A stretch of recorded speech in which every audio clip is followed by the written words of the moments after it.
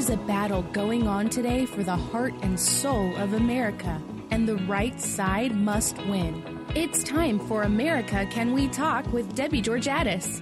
On America Can We talk truth about America and why it matters to you. America Can We Talk starts now. And good evening and welcome, and thank you so very much for tuning in. I'm Debbie Georgatos. Welcome to my show and to tonight's First Five.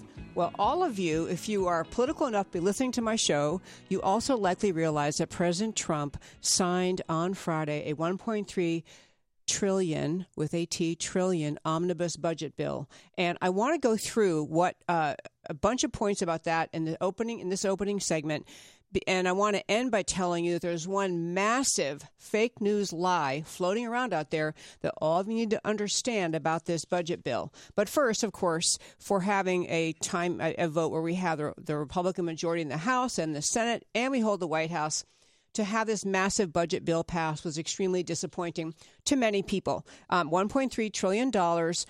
And I want to run through a few good news about it, a lot of bad news about it, and then fix and correct this one extremely important, misleading bit of information out there.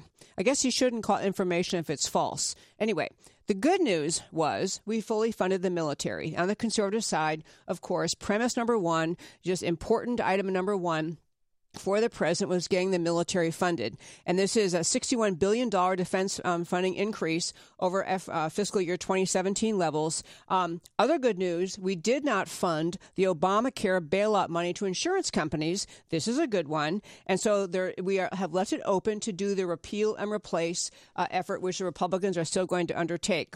It also does not fund or give amnesty to or in any way help the DACA people, the people here under DACA. It also, the conservatives did manage to kill a proposed new internet sales tax. But the bad news of the bill, and there's a lot of it, funding for sanctuary cities is in there, despite promises not to do that. Funding for Planned Parenthood in there. No funding for the border wall. In fact, a very specific provision that prohibits spending to build the kind of wall President Trump wants. You can paint the existing little fence, but you can't build the wall he wants. Gun violence research money. This is a bad one. This is what a lot of the Second Amendment advocates are concerned about. Because once you have a federal, whoever it's going to be, investigation, a study about the causes of gun violence, once that happens, it'll lead to recommendations for more laws. It also fails to reduce funding to the EPA. Well, Ann Coulter is hysterical about this bill. She was interviewed. She just said, America is going to become South Africa, which if you were listening to my podcast this last week or my show about 2 weeks ago, South Africa is just suffering horribly. And she's saying that in America, if we cannot control, Ann Coulter saying, can't get control of our borders, we're going to become South Africa. She also makes the point that of a 70 point immigration goal, a list of points that President Trump committed he wanted to do, exactly zero of those got put into this bill. So that's a pretty big deal. She ends up saying there's no point in voting in this 2018 midterms. Obviously, the GOP abandons the conservatives just like the Democrats do. And that is where she's wrong. She's just flat out wrong. We do have a lot of people in the GOP who simply went along with and voted for this bill. We had, though, some conservatives who did not. Senator Ted Cruz from the great state of Texas, my senator, did not vote for it. Some of the congressmen from Texas did not. In particular, I want to mention Louis Gohmert. There were conservative Republicans from Texas, actual conservatives, who did not vote for this. Many Republicans did vote for it. Those are the ones you ought to try to primary. These are people who are going to let the status quo be perpetuated and perpetuated, either because they like the status quo, they like the funding of the helping out the Chamber of Commerce and not securing the border. They like these liberal ideas, or they're just too afraid of a shutdown. Either way, they need to go. But the big lie out there, and it's so important to understand because this was floating all over Twitter and all over Facebook, there is a myth out there that because Congress passed an omnibus, which is what this bill was called, an omnibus spending bill, instead of passing a budget, this means that Trump was again playing four-dimensional chess, has outmaneuvered the Republicans, outmaneuvered the Democrats, because he supposedly cannot spend any of the money that is allotted in this omnibus because it was an omnibus and not a budget. This is false. This is perhaps the Trump lovers who just think, that he can do no wrong.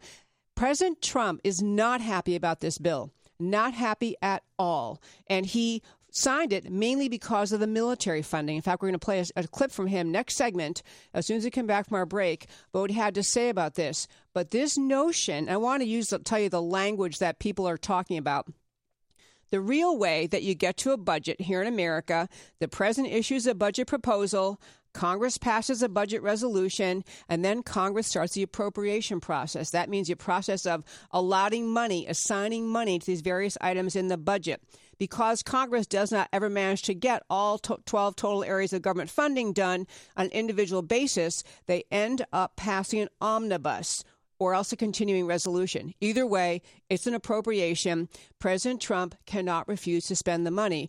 Exciting as an idea sounds, it is not true. And President Trump is not excited about spending this money. I will say, to counter what Ann Coulter had to say, the goal is not to stay home the 2018 midterms. The goal is to get more conservatives in Congress so they don't pass such a ridiculous bill as the Omnibus Bill of 2018. I'm Debbie Georgatos. This is America Can We Talk. When we come back, we're going to hear from President Trump, and then I'm going to talk with you about this march in Washington of the infantile high school students who need to be in class instead of marching saying stupid things. Come right back.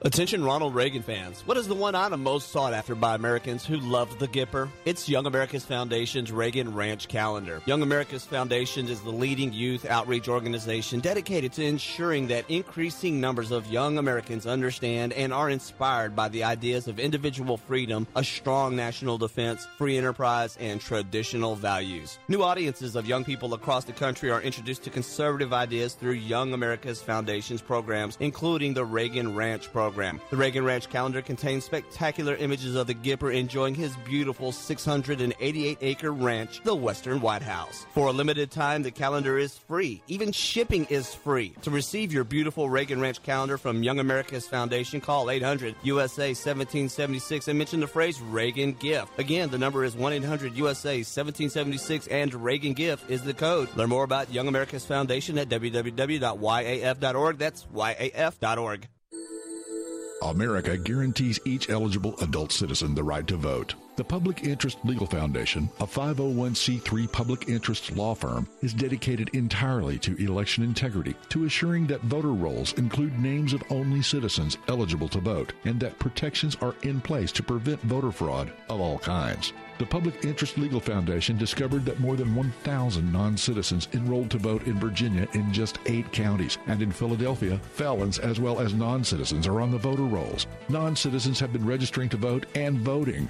The Public Interest Legal Foundation is fighting nationwide and in Texas to ensure that only Americans pick American leaders. We are actively litigating high-impact cases to clean up voter rolls and protect the ballot box. If you do not want your vote canceled out, visit publicinterestlegal.org to join us in the fight to restore integrity to American elections. Protect your vote. Visit publicinterestlegal.org today.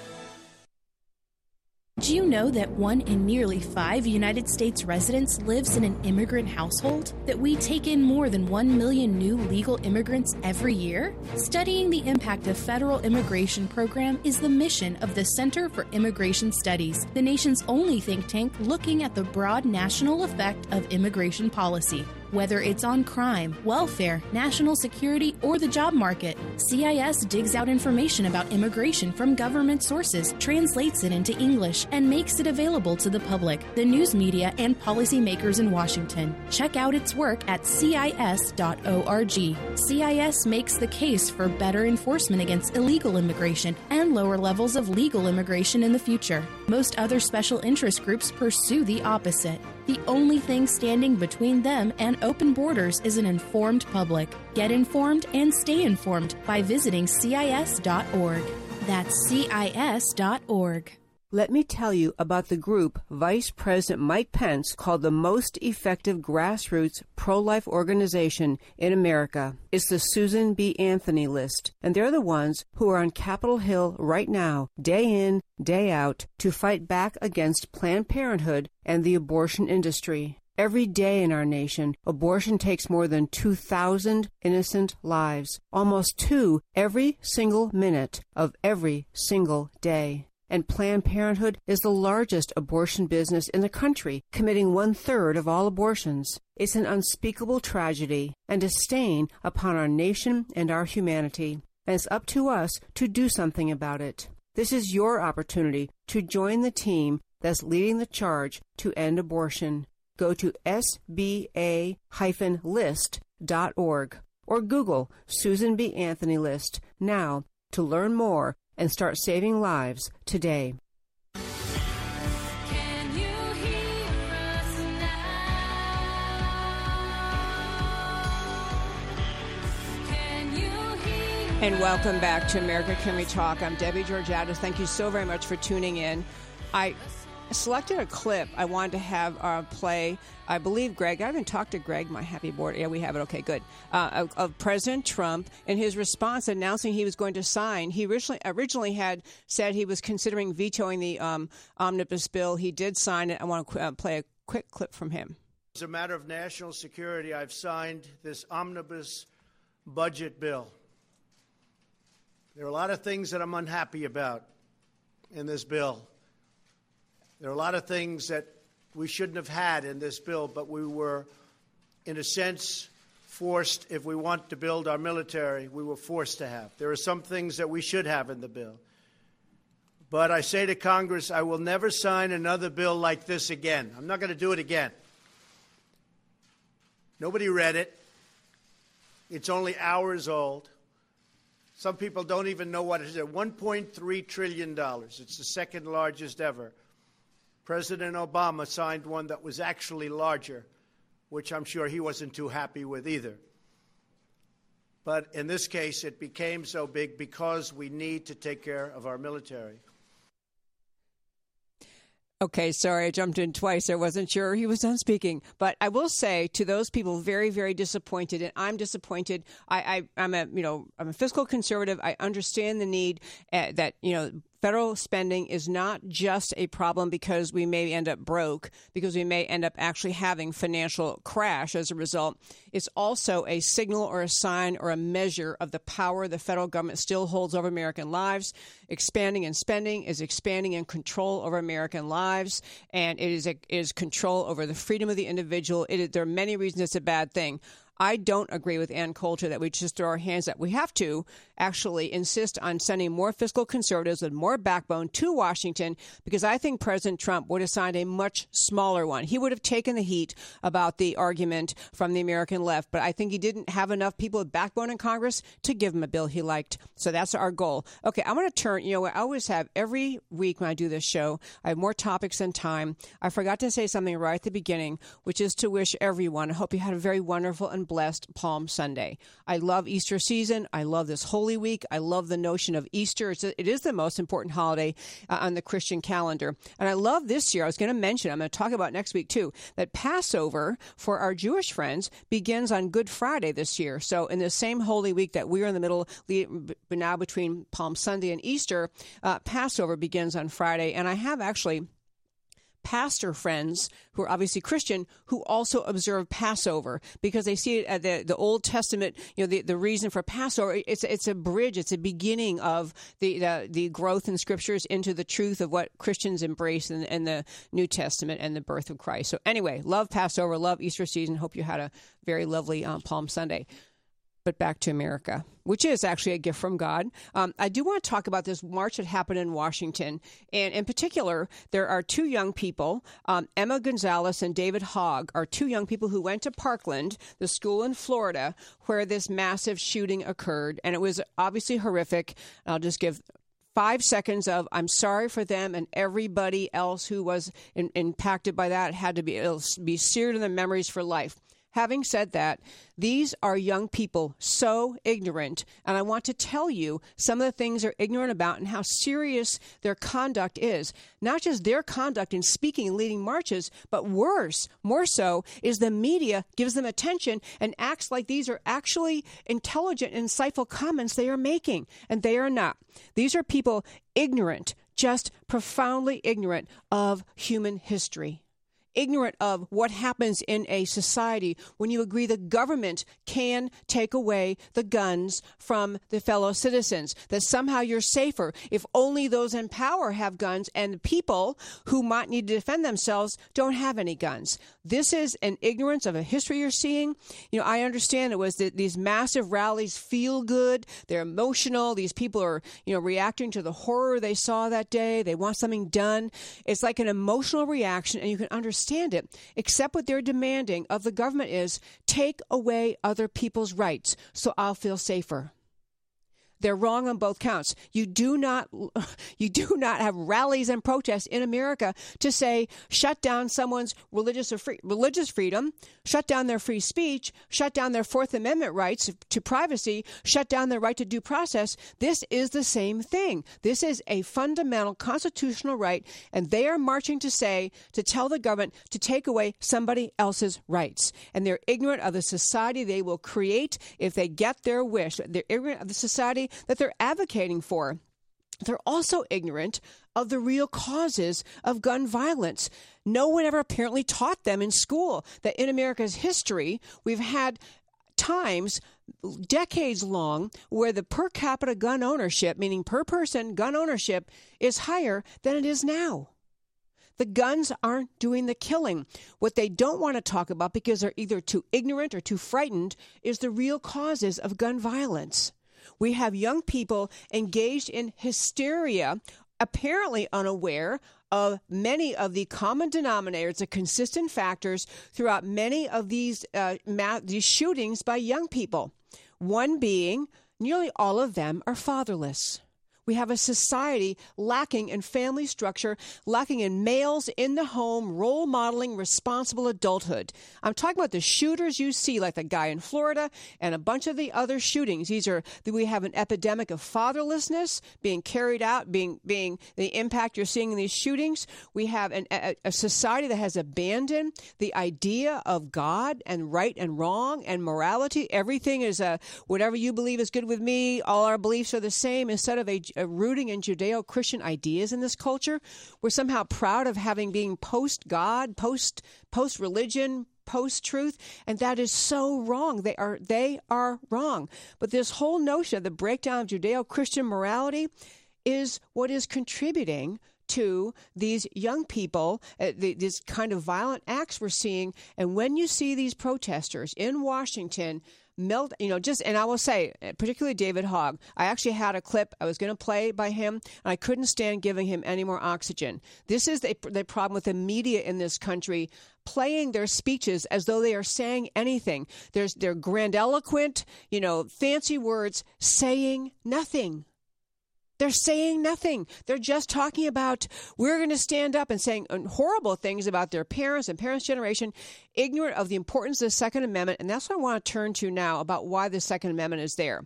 The Second Amendment to the United States Constitution that says people have the right to keep and bear arms is not there to make sure you get to go hunting, or even for self-defense, or for target shooting.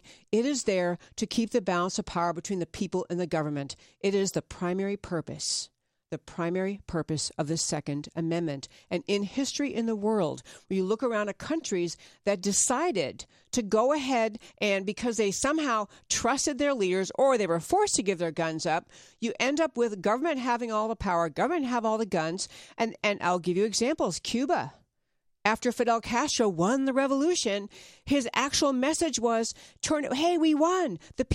We the people won. Turn in your guns. Now you'll be safe. And look what it's like. You can't leave Cuba.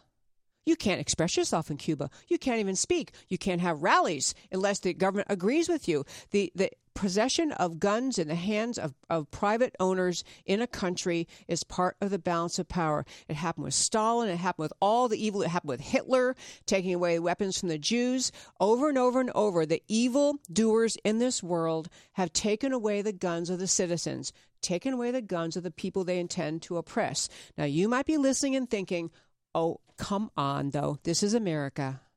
This is America.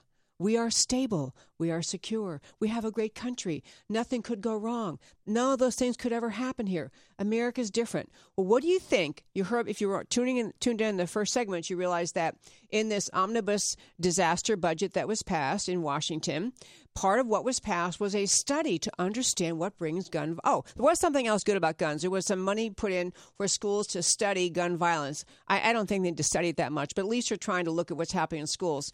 But the idea you're going to have a study by a bunch of liberal big government people in Washington, they're not going to come out and saying more Americans should learn responsible gun ownership. They're not going to come out and say more people should learn how to shoot and to carefully handle weapons. They're going to say more and more people shouldn't have guns. They're going to increase the categories of people who shouldn't have guns. And the other thing, when you start taking away gun rights, is how does the government enforce them? Enforce those gun rights? How do they enforce this confiscation of guns without coming to your home, without searching your home, without, if they're going to talk about mental health, without searching your mental health records, without your permission, to try to decide if you should get to be a gun owner? I'll tell you something, a little fact to tuck in your thought about all of this. Right now, all these marchers are really proud of themselves because they're talking about AR, automatic rifles, AR-15 or 17, whatever they were. The point is, they're talking about weapons that sound scary. But if you start to agree the Second Amendment doesn't really apply, let me just tell you, what kind of gun is used in half of all homicides in America? What kind of gun? Handguns. You want to know the next thing they'll be after is handguns. You won't have any protection left. I'm Debbie Georgiadis, America Can We Talk. We come back. We're changing subjects to school choice. Great guest joining us. Don't go away. Can you hear us now? Our nation faces a choice. The path of big government based out of Washington, or the unique brand of liberty and prosperity enjoyed here in Texas. For 27 years, the Texas Public Policy Foundation has helped leaders in the Lone Star State prove that fiscal restraint and small government can deliver opportunity and prosperity for all. The Texas Public Policy Foundation promotes and defends solutions here and around the country based on liberty, free enterprise, and personal responsibility. Whether informing the national debate on property rights, energy, taxes, education, or criminal justice, the foundation works to translate ideas into real change. The Texas Public Policy Foundation does not accept government funds or contributions to influence the outcome of its research. It is supported by thousands of people like you who are concerned about the future of our country. You can help Texas remain strong as the beacon of liberty in America. Visit TexasPolicy.com to learn more. If you want to get at the issues that really matter for women and men, go to IWF.org. That's the Independent Women's Forum. IWF is all about increasing the number of American women who value free markets and personal liberty. IWF's motto is all issues are women's issues. They bring a fact-based approach to politics, policy, and culture. When the left tried to peddle a phony war on women, IWF shot back with facts and figures. American women aren't victims in need of ever-increasing government protection, and IWF doesn't think things are perfect, but they believe that individual liberty is the key to prosperity and fulfillment. Along with their sister organization, Independent Women's Voice, IWVoice.org, which is a leader in the fight against Obamacare, they offer policy papers, op-eds, and a popular blog on issues of the day. So visit IWF at IWF.org. That's IWF.org. If there's one thing the conservative movement needs, it's a leader. And we have one, the Heritage Foundation. Hi, I'm Debbie Georgiadis. Heritage gets in the trenches on Capitol Hill. They promote principled solutions directly to lawmakers in Washington. And unlike politicians, they don't waver or compromise. But they're not a Washington institution. There are nearly 500,000 Heritage members and supporters in America. And they're on a mission to grow that number and build the conservative base. You can become a Heritage member by going to joinheritage.org today. I've been a member of Heritage myself for years.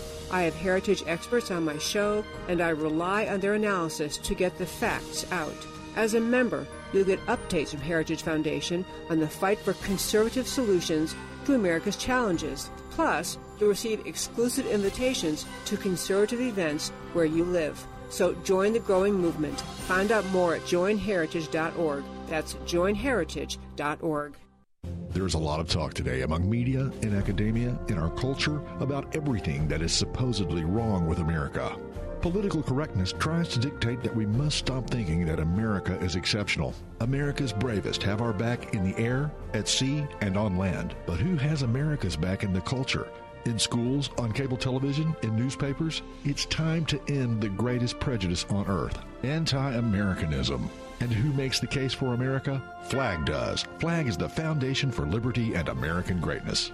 FLAG has America's back on the cultural battlefield. FLAG is a non-profit battle tank working to change the cultural and media narrative about America. If you think it's time to stand up for America, join the Foundation for Liberty and American Greatness. Your support of FLAG is an investment in the America your children will inherit. Visit their website at flagusa.org and consider donating. All donations are 100% tax deductible. That's flagusa.org.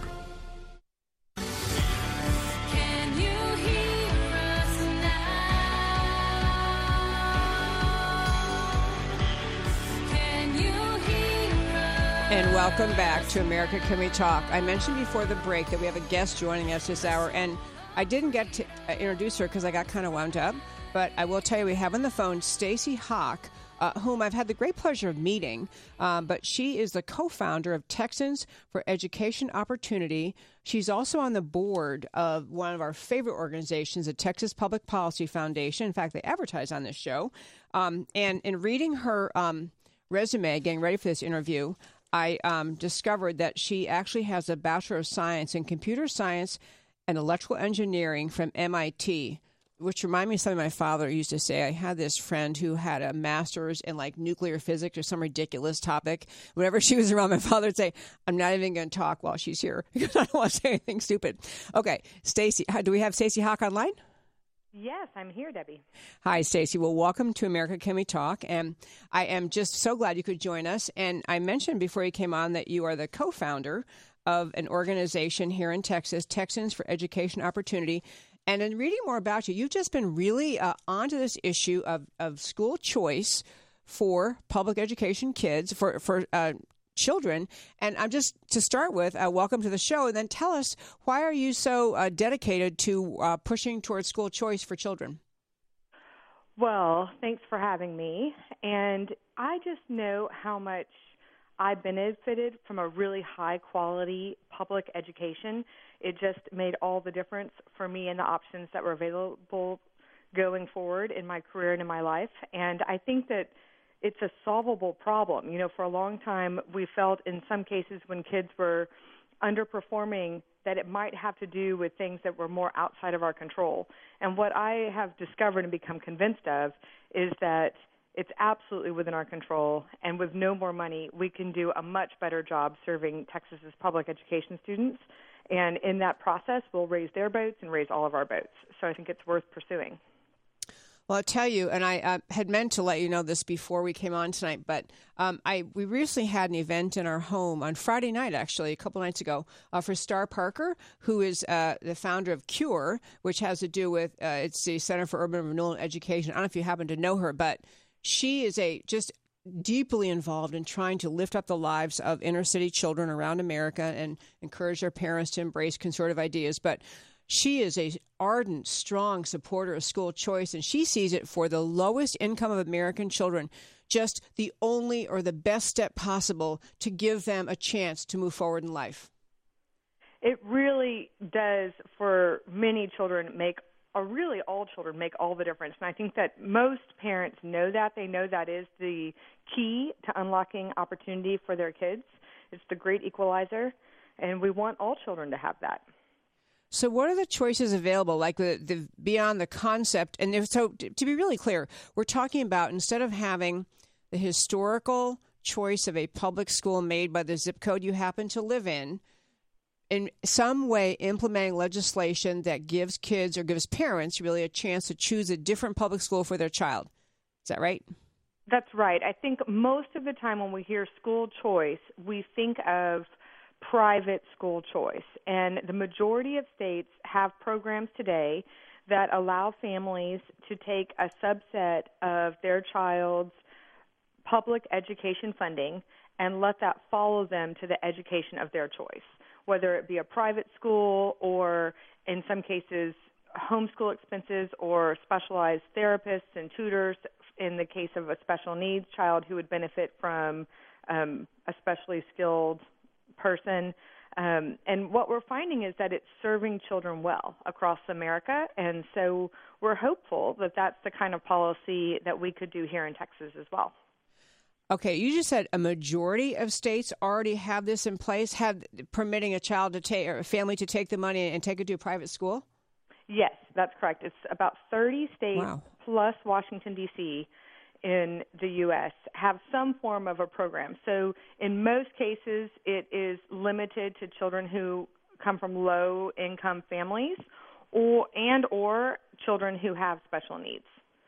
Okay, I'm taking notes while you're talking. I'm so sorry.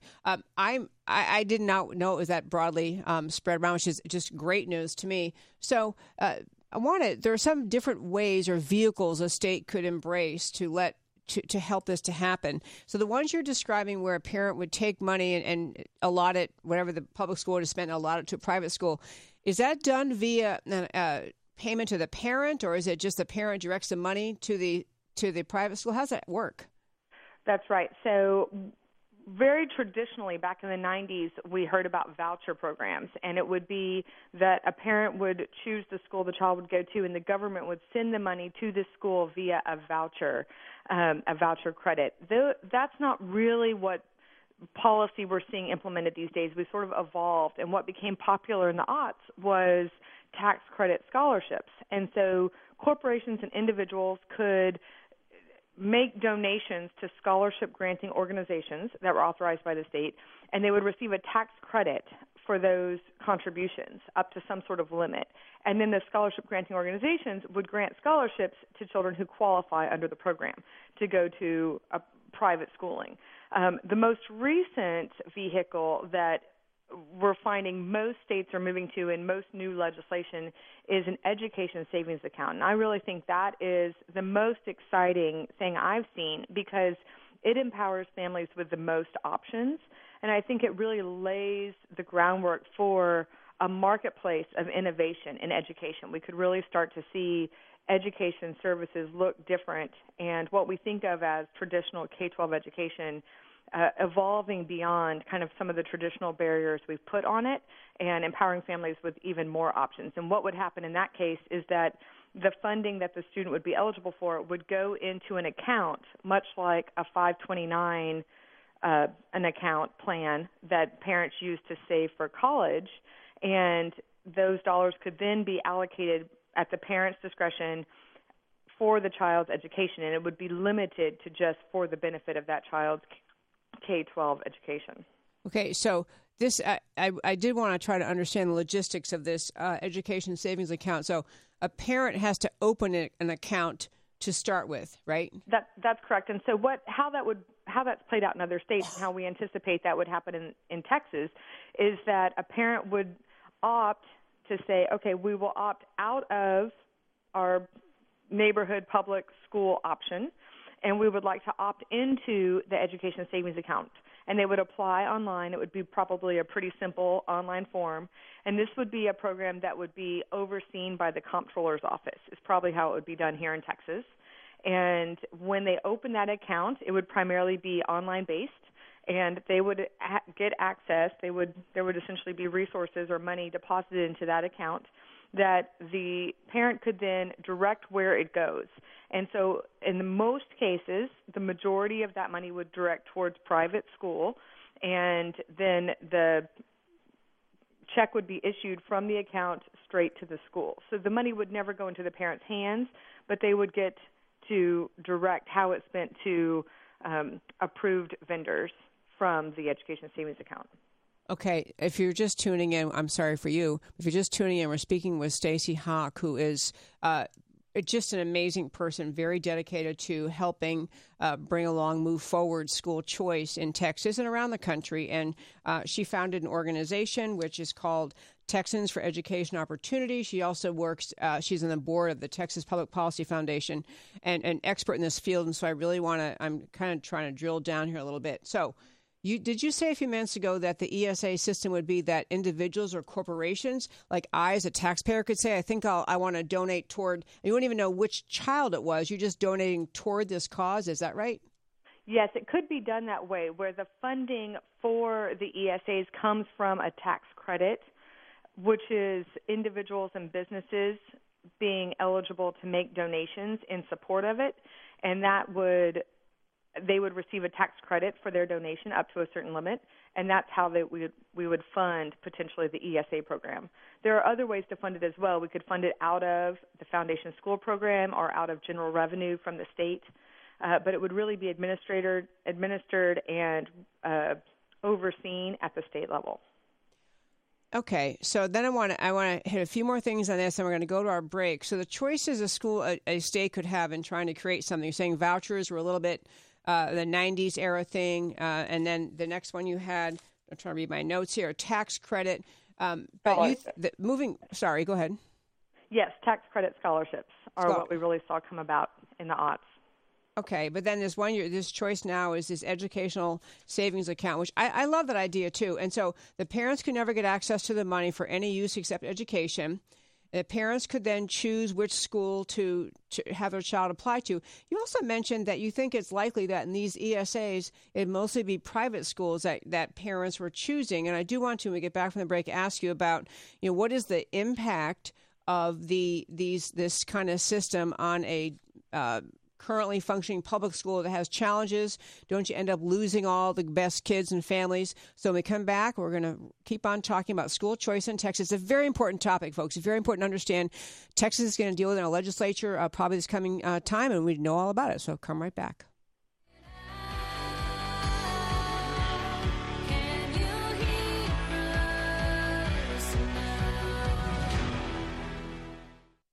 America faces unprecedented threats to our national security. The Center for Security Policy, based in Washington, D.C., is a national leader focused on the organization, management, and direction of public policy coalitions to promote U.S. national security. The center is a special forces in the war of ideas, dedicated to identifying opportunities and challenges likely to affect American security, and acting promptly to ensure that they are the subject of focused national examination and effective action. The center enlists support from executive branch officials, key legislators, and other public policy organizations, and brings these teams together to develop and shape policies that will keep America safe. Check out centerforsecuritypolicy.org for the latest news and developments, brought to you by America's leading security experts. Becoming and remaining informed is one of the best ways every citizen can be a part of the mission to keep America safe. That's centerforsecuritypolicy.org. Texans have a long tradition of independence, and we don't like being told what to do, especially by liberal bureaucrats 1,000 miles away. That's why for 30 years, the Dallas-based Institute for Policy Innovation has fought Washington's efforts to take more of your money and freedom. IPI works every day to keep taxes low and freedom high, to promote free market health care, expand energy security, protect intellectual property, and combat onerous regulations that destroy American jobs. Politicians often talk smaller government, but then vote for more of it. By contrast, IPI has never veered from its mission to defend the Constitution and fight for freedom. If you want to be informed about free market policies and solutions, go to IPI's website and sign up. All of their information is free for sharing. Help IPI restore liberty and economic growth. Go to IPI.org today. That's IPI.org. One more time, go to IPI.org today. Could you lose your career because of your faith? Could your pastor be sued because of his sermons? Can students and teachers be punished because of what they believe about God? Can the government or even your employer force you to violate your beliefs? Get the answers, and if necessary, legal protection from First Liberty Institute. First Liberty is the nation's largest legal organization dedicated exclusively to restoring religious freedom in America. In fact, First Liberty's nationwide network of top attorneys win over 90% of their cases. They've won at the Supreme Court all the way down to local schools. Visit firstliberty.org to learn more about how First Liberty is protecting religious freedom for all Americans in the workplace, public schools, your church, the military, and more. That's firstliberty.org. If you want hope for religious freedom and a free listing of your rights, go to firstliberty.org now. Attention Ronald Reagan fans. What is the one item most sought after by Americans who love the Gipper? It's Young America's Foundation's Reagan Ranch Calendar. Young America's Foundation is the leading youth outreach organization dedicated to ensuring that increasing numbers of young Americans understand and are inspired by the ideas of individual freedom, a strong national defense, free enterprise, and traditional values. New audiences of young people across the country are introduced to conservative ideas through Young America's Foundation's programs, including the Reagan Ranch program. The Reagan Ranch calendar contains spectacular images of the Gipper enjoying his beautiful 688-acre ranch, the Western White House. For a limited time, the calendar is free. Even shipping is free. To receive your beautiful Reagan Ranch calendar from Young America's Foundation, call 800-USA-1776 and mention the phrase Reagan Gift. Again, the number is 1-800-USA-1776 and Reagan Gift is the code. Learn more about Young America's Foundation at www.yaf.org. That's yaf.org. Can you hear us now? Can you hear us? And welcome back to America Can We Talk. I meant to mention also, if you're watching on Facebook Live, thank you for watching on Facebook Live. Love doing it. And we do cut off at every commercial break. We end. So we're just, if you're watching, you get to end this segment and you see us turn off, come back in 4 minutes. We'll be back. Okay. So we're talking with Stacy Hock about school choice. And this is an issue.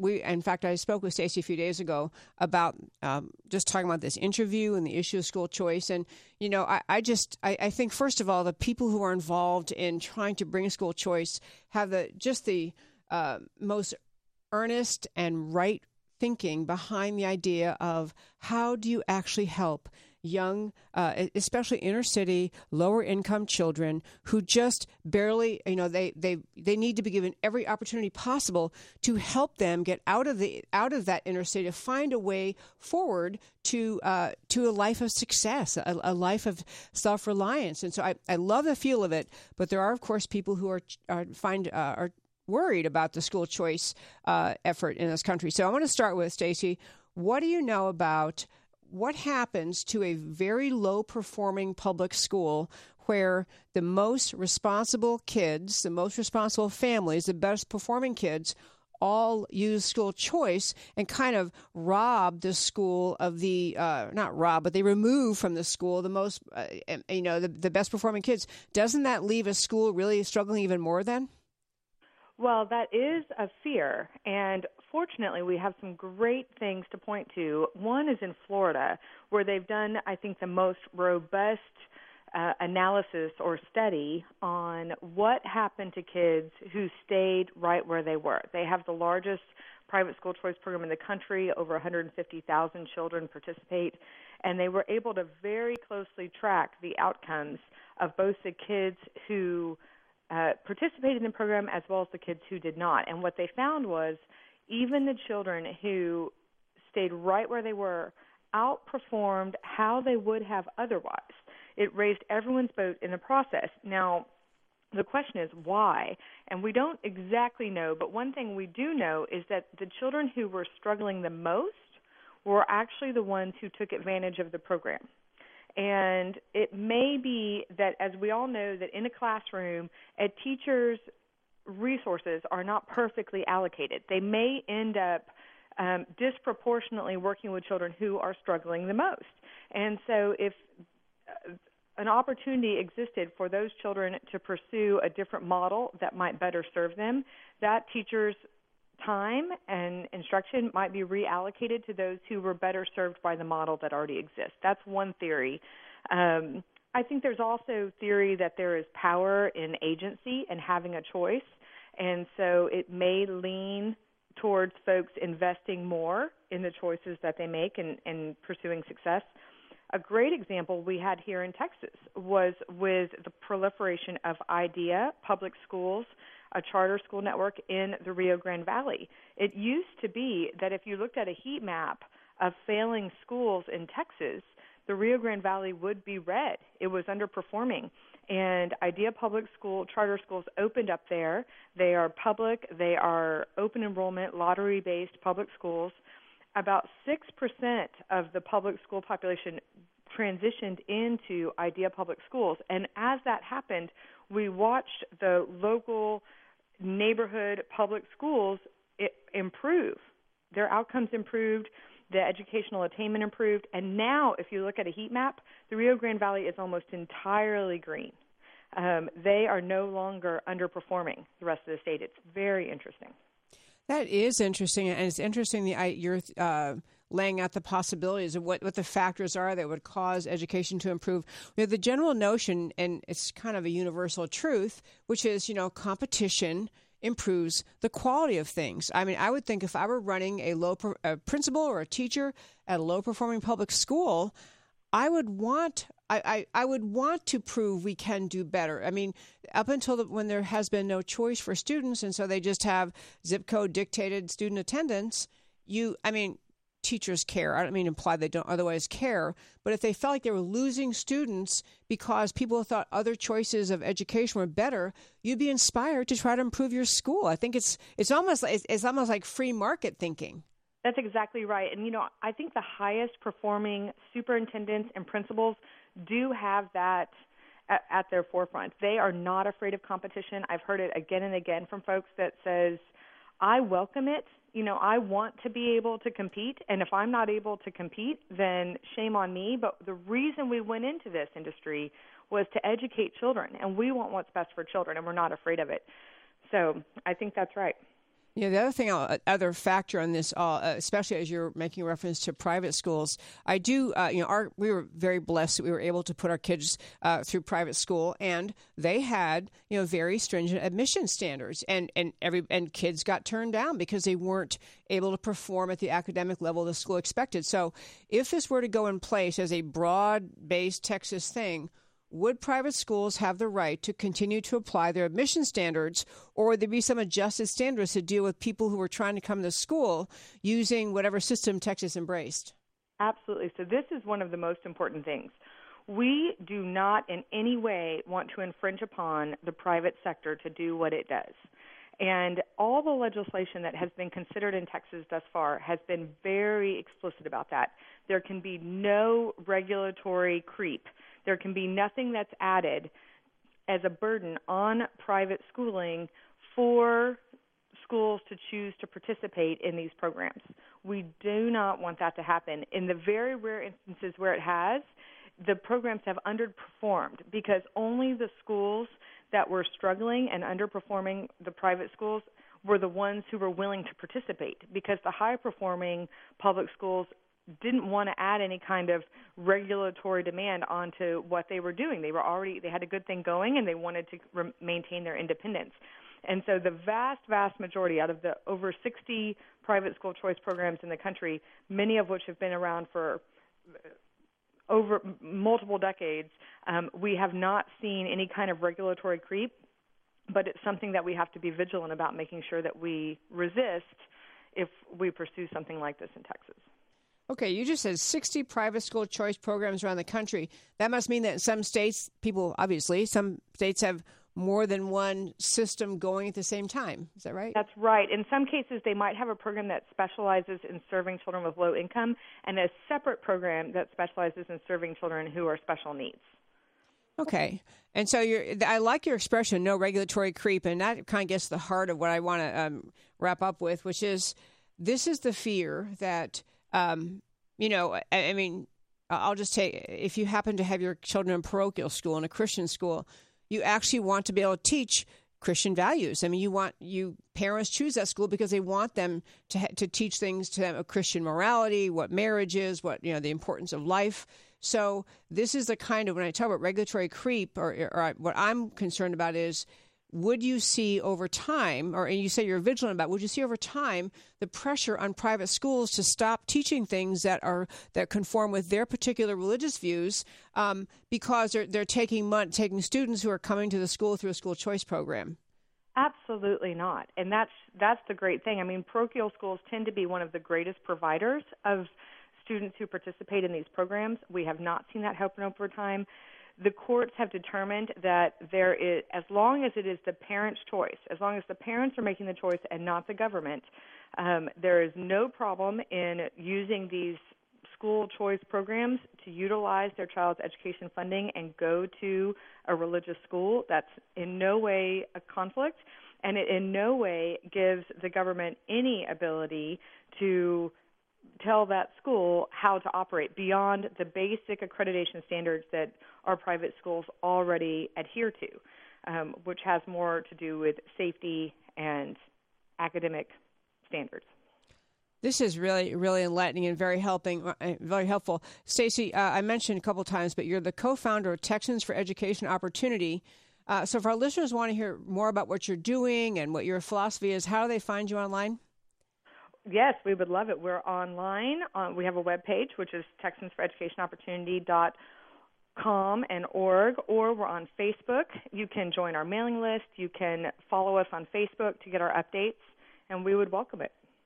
I love that. And I do love, honestly, I happen to know several people really active in the school choice movement. And there's just, it is one of the greatest things because the motive is just love, in my terms, love of your fellow man, wanting to make something help your fellow man with a better way forward, other than the low-performing public school or that, for whatever reason, a school that doesn't meet your child's need. I love it. Plus, I love freedom. I love competition. So, Stacy, thanks so much for calling in tonight. I really, really appreciate that. Thanks, Debbie. Thanks for having me. That was Stacy Hock, and again, the website address I wrote down is txedopportunity.org, but I really urge you to read more about it. Even, I don't usually recommend Wikipedia, but even Wikipedia had a good summary of all the different ways you can do school choice, scholarship tax credits, vouchers, charter schools. There are different vehicles for it. But really, this is you think about the fact that we happen to have evolved in America to a public school system that is more or less driven by zip code, but that's not really necessary. It's just happened historically to be the way we have, and to be innovative. Oh, actually, there are also magnet schools and homeschooling, and I do know, and I will have sometime on my show, talk with someone who is concerned about whether the expansion of school choice will end up hurting private schools, students, potentially even hurting homeschool parents when they have these seeming more and more control coming from the government into their home. I know the school choice advocates are strong, as you heard Stacy talking about, not wanting that to happen. So it's a great topic to know more about. I have another minute here in this segment, so I'm going to fill in. I want to say, first of all, we are saying goodbye to our Phoenix listeners because we don't have a show on the second hour in Phoenix. So love talking with you. Thank you so very much for tuning in this first hour. Would love to have you be on in Phoenix's second hour. I want to also say hello, of course, to our Dallas listeners in 660 AM and also our listeners in Colorado Springs.